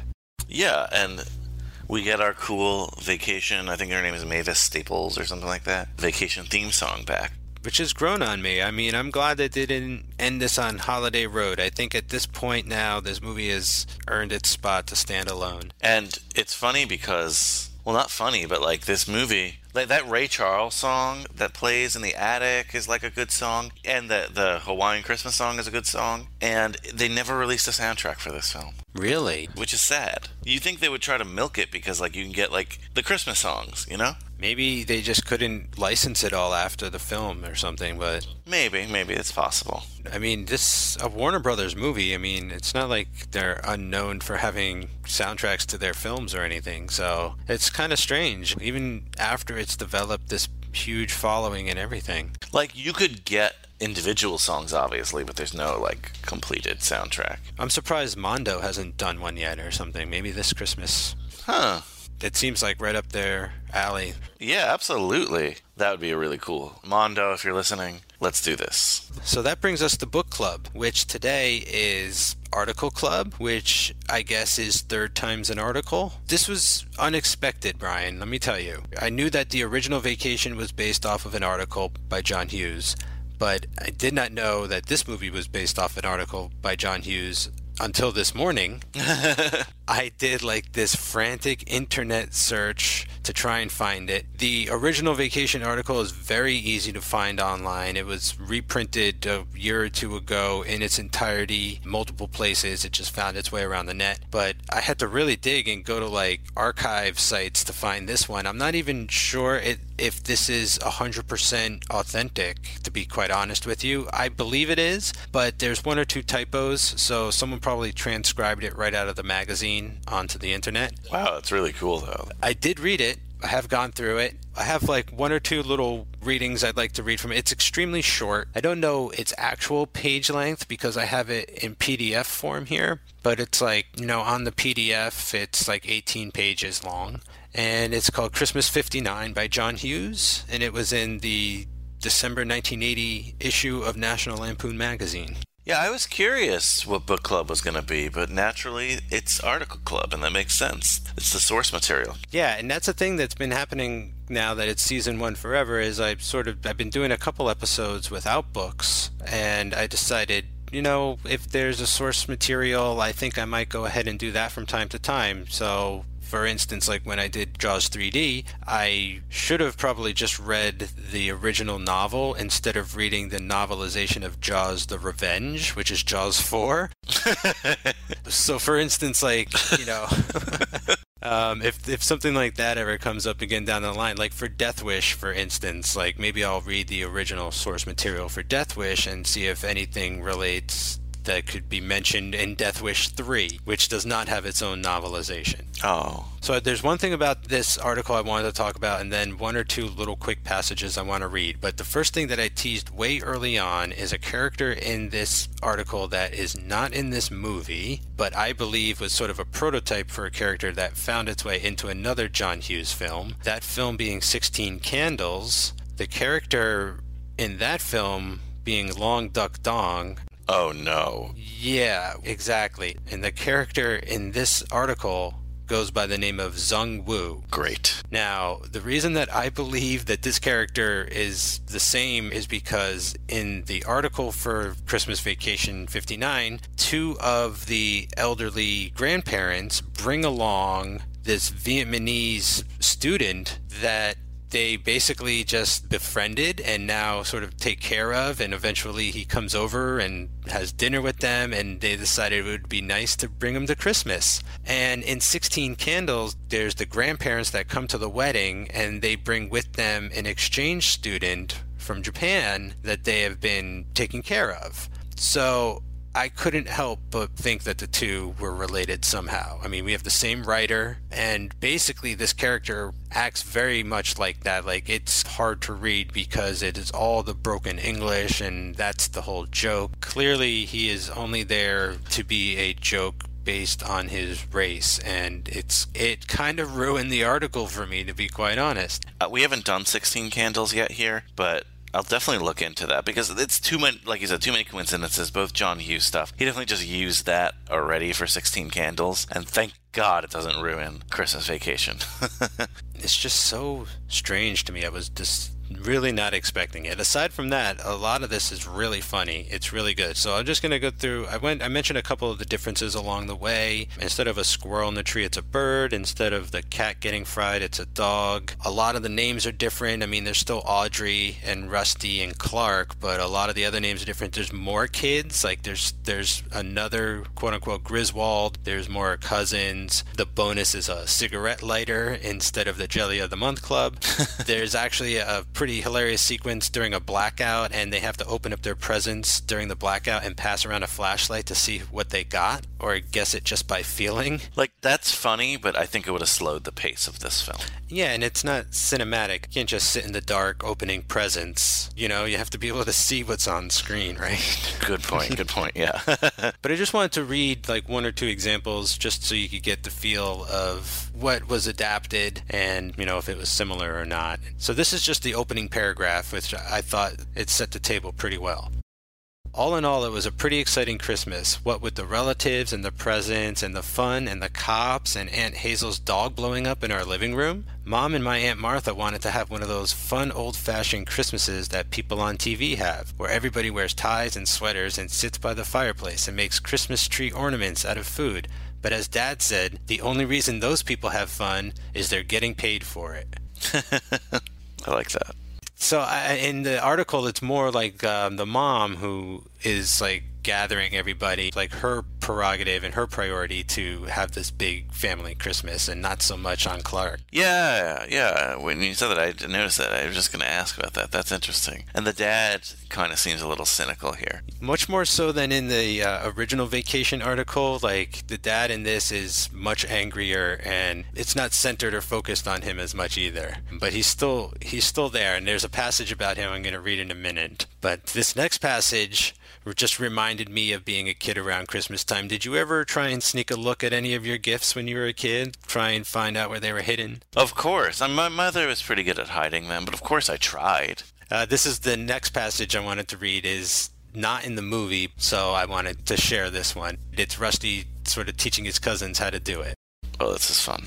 I had a ball that night. My cousins and my sisters and I waited until everyone went to bed. Then we went downstairs and looked at our Christmas presents. Dale was kind of a clod about his presents, just rattling them and trying to guess the contents. No, I told him. You carefully take the tape off and look inside, then you put the tape back. I demonstrated on a package that was on the top shelf of the downstairs hall closet. Holy cow, I said. It's a BB gun. I was getting a BB gun. Dale wanted to take it out right away and go outside and shoot a bird or a car, but I told him it was one thing to peek at your presents and another altogether to play with them. My little sister made a mess of one of her presents and then started crying because she knew she was going to get caught. Was that your strategy? Oh, partially, yeah. I did a lot of shaking. You know, I tried the tape thing once or twice, but I got too scared because they would always you could always tell. You know, I was like, oh, I'd probably get away with it if, you know, I did it once or twice, but I never wanted to push it. Yeah. Like, and honestly, I wasn't scared that I was going to get in trouble. I kind of just, like, didn't want to disappoint my mother. You know what I'm saying? Spoil the surprise? Yeah, spoil the surprise even for, like, her giving me the gifts, you know? That makes sense. So is this written from the point of view of Rusty, this article? Yeah, and so is the original one as well. Oh, okay. They're both based on John Hughes' real experiences as a kid. So in the original one, they're going to Disneyland, and it's about when he was a kid driving, you know, cross-country to Disneyland, but it's extremely embellished, of course. Yeah. And even fictionalized. as is this one as well, I'm sure. Yeah, I mean, I hope with that, whatever the Long Duck Dong character is. Zhongwoo. I really hope that's like, let's be funny, rather than he really felt that way about the Asian American, or just the Asian student that lived with his grandparents. Yikes. Like, I've never read National Lampoon, but I get a sense, and especially maybe in the 80s, right, that this was their brand of comedy, was just politically incorrect, was just the norm. And I'm not saying it was right or anything, but in a way, you know, people of ethnicity would get picked on a lot. Yeah, let's push the envelope, you know, not just ethnicities, but a lot of it was very anti-women as well, at least perceived in the lens today, you know. There was, when we were talking with Breakfast Club on my show, Kara pointed out some articles that were very, like, for lack of a more scholarly term, rapey towards women, that John Hughes, like, wrote himself, you know. It's one of these things, though, and I think we were talking about comedy writers in the writer's room. So I just read a book on the show Friends that just came out by this author, Kelsey Miller. It's called I'll Be There For You, the one about Friends, I think. And she cites there's a lawsuit during the Friends thing, and it was about the writer's room, how it was very sexist and a lot of essentially blowjob jokes and like rape jokes. And the woman who sued, she was just like the typist there. She said she felt very uncomfortable. She ended up losing the lawsuit because they argued freedom of speech and that was part of the creative process. Wow. And she goes into it how basically comedy writers' rooms, even today, but especially like in the history of comedy writing. And look, Friends isn't the most raunchy show, so I know. If that's happening on Friends, I can't imagine what's going on in other writing rooms. Well, National Lampoons and stuff got so big from like that style of comedy, and like you said, a lot of Simpsons writers, they're like the godfathers of modern American comedy. So unfortunately, one of the bad byproducts of that was just mostly male dominated comedy writing and writers' room that were very negative towards minorities and women. And, like, you know, it was argued that, like, oh, that's comedy, that's part of the boys' club, you know? But, I mean, that's obviously not cool, like, especially in the lens today. Exactly. So it doesn't surprise me. And, like, John Hughes is one of... And, again, look, John Hughes is a very important part of the podcast that I do. And some of my favorite films are John Hughes films. But he's, unfortunately, one of the godfathers of that, for lack of a better word, you know? So I've got one final reading here, and then that's the end of the first ever episode of Third Time's an Article, which is kind of cool. Hopefully this will come back. This is the first time there's been an article adapted into a part 3 of a movie that I'm aware of, so I'll keep looking. Yeah, but it is cool. I like it. It's brief, and not that it's always good that it's brief, but it's nice. It's a nice little snippet. This next part I liked because this is the part where Clark cuts down the tree after the other one got destroyed. And actually what happened in the article is they drive around to go get a tree on Christmas Eve, and they come home without one because he wouldn't settle on a tree at the first lot, and they drove around and couldn't find anything. And when they went back, the guy wanted to overcharge him. So he decided no, and they would not have a tree. And then they went back, and everyone got like so upset that he's storming out the house to go cut the tree down from the yard. So that's this part. You want a tree? You'll have a damn tree, he yelled from the garage. Mom tried to cover up all the arguing by gathering everybody into the living room to make a chain out of construction paper. It was kind of fun except for all the glue on the carpet. Uncle Dave was still laughing about Dad falling on his butt, and he kept showing us exactly how Dad fell and landed. He started laughing twice as hard when he saw Dad out the window. Clark, Mom screamed. She ran to the door and flung it open. Get inside here right now. You want a tree? You'll get a damn tree. Dad was chopping down one of the pine trees in the front yard. Mom ran upstairs crying, and Aunt Martha went up with her. What an irresponsible goofball, Grandpa Swenson said, shaking his head. Well, if your damn daughter hadn't hounded him so bad all these years, he wouldn't be out there now, Grandpa Pete said, defending Dad. Wow. Dad brought the tree into the garage and attached the stand. He was in a much better mood. He always is after he does something really stupid. I had to take that tree down anyway, he told me. May as well save $25, huh? We've got a lot of pines, Dad. What do you think the pioneers and the old-timers did? Go to a church Christmas tree lot? Heck no. They used one of their own trees. After a while, Mom came downstairs, and the tree was so pretty, and Dad's talk about pioneers and old-timers fit so well with the idea of a fun old-fashioned Christmas Christmas that Mom gave him a kiss and said she was sorry, and all the cheer and stuff came back and lasted until the bird flew out of the tree. You see where this Christmas Vacation story definitely built out of this. Looking for the Christmas tree on Christmas Eve would have been hilarious maybe in another film, but it totally, again, would have ruined the pace of this film. Plus, I feel like that has been done before, you know, like even in A Christmas Story, they go to the Christmas tree lots, and that's just conventional. I liked it, how it started in the movie of them going and trekking through the woods in the beginning and freezing to death. Yeah, because, I mean, you mentioned while we were talking about the film, like, how the tree is a symbol of the Christmas he wants to have. And in that first scene, when he finds that tree, there's almost like that heavenly light on it. Right. Yes. So that when it burns down, again, it's like the burning of his perfect Christmas. I have to ask, why did the police come in the article? What happens is they call the fire department when Aunt Bethany falls down the stairs, and they're waiting for an ambulance to come. And during the blackout, the Zung Woo character has basically robbed them and taken a bunch of their stuff and thrown it in one of their cars. Oh, no. Oh, no. Yeah, and has stolen the car. And as he's driving the car down the street, it crashes right into the ambulance. And that's why the police are on the scene, because then the police come because there's been a robbery. And yeah, it's really different. It's very problematic. I'd say so. Jeez. I'm glad you asked.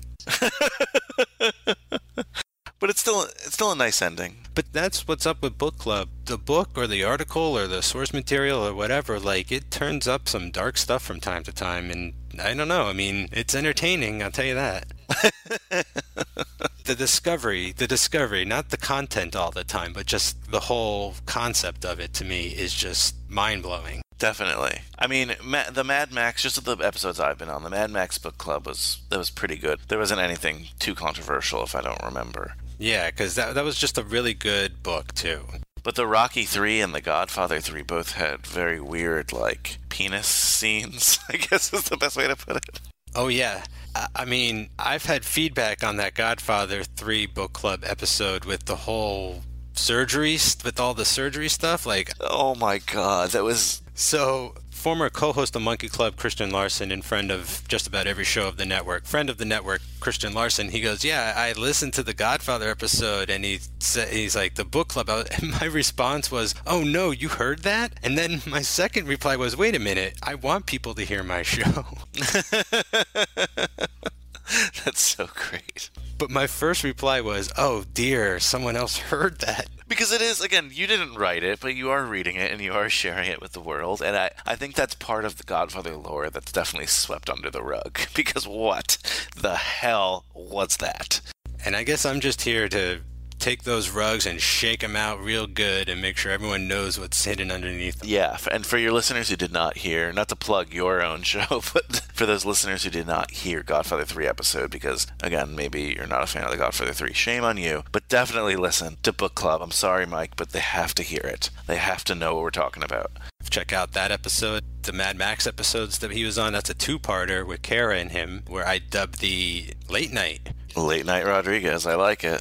But where else can people hear your voice? I mean, you have your own show. Why don't you tell us about that real quick? What's happening in December? Yeah, so I've been shamelessly teasing it this entire episode, but obviously, or maybe not obvious to some people, some Third Time's a Charm. Well, I feel like if you're a Third Time's a Charm fan, then you've heard me before, but I host High School Slumber Party on the network, and we're having, a blast. October was really fun with our dabbling in horror, and I think I mentioned it, not really many November specials, but good episodes. December, however, is a fun month, and we will have a Christmas special. It will be very fun. I've been working on it, and I hope you enjoy that. And the movie we're doing, I mentioned, for the Christmas one is Anna and the Apocalypse, which I've never seen, but it's the only Christmas high school film that I can wrangle up.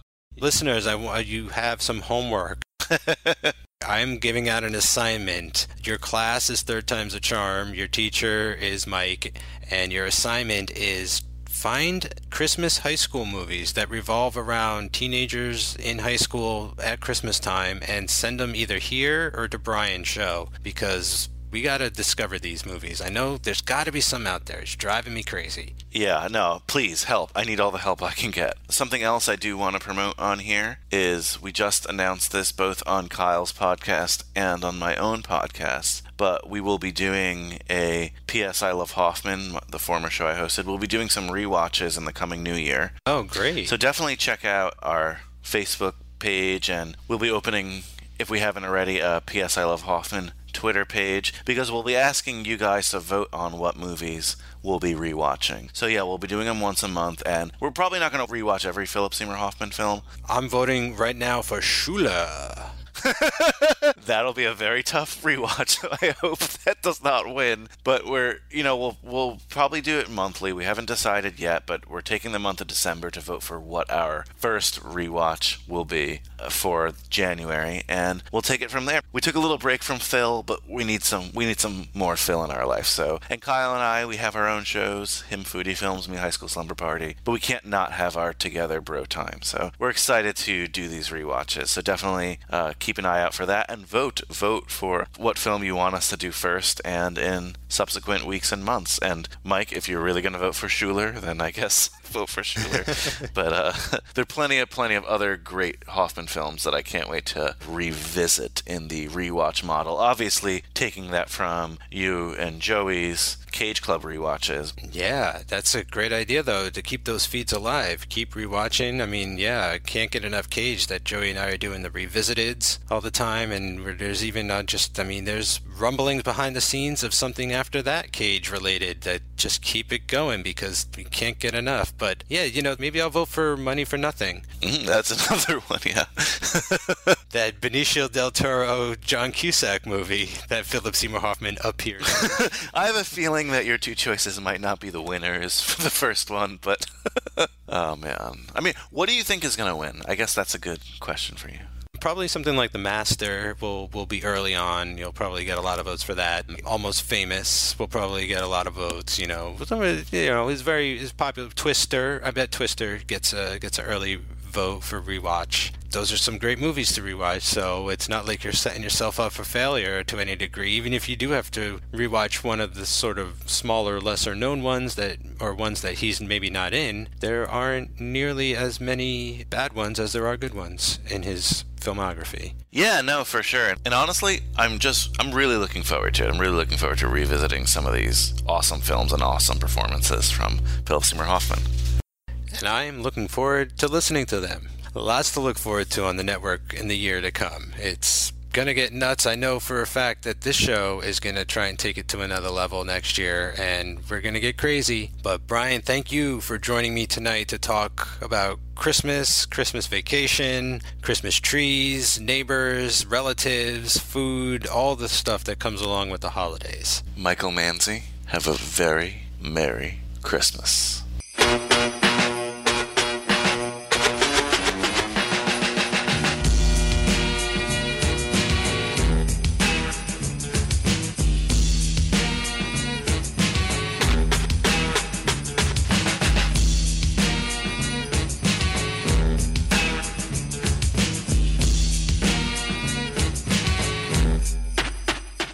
That'll do it for another episode of Third Time's a Charm. I gotta thank my guest Brian again for stopping by.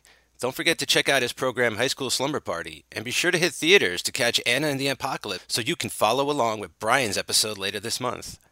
Go to cageclub.me, facebook.com/cageclub, CageClubPod on Twitter and Instagram, rate, review, and subscribe to the show on iTunes and wherever podcasts live. Write to me at 3@cageclub.me, THREE@cageclub.me. Check out the new season of Cinemakers with Kara, Joey, and myself as we go through the filmography of Amy Heckerling. We'll be discussing movies such as Fast Times at Ridgemont High, Look Who's Talking, and Clueless. As Brian mentioned, be on the lookout for the return of the Hoff Bros. Brian and Kyle are going to start rewatching certain films in the Hoffman filmography, decided upon by you, the fans. You'll have the chance to vote on what movie they revisit very soon, so keep your eyes peeled and always remember to ask, how's the peep been? The following Cage Club Network shows have a Patreon. Cage Club, The Contenders, Real Bad, Too Fast, Too Forever. So now you can support your favorite shows on the network and control some of the content by swinging on over to patreon.com/cageclub.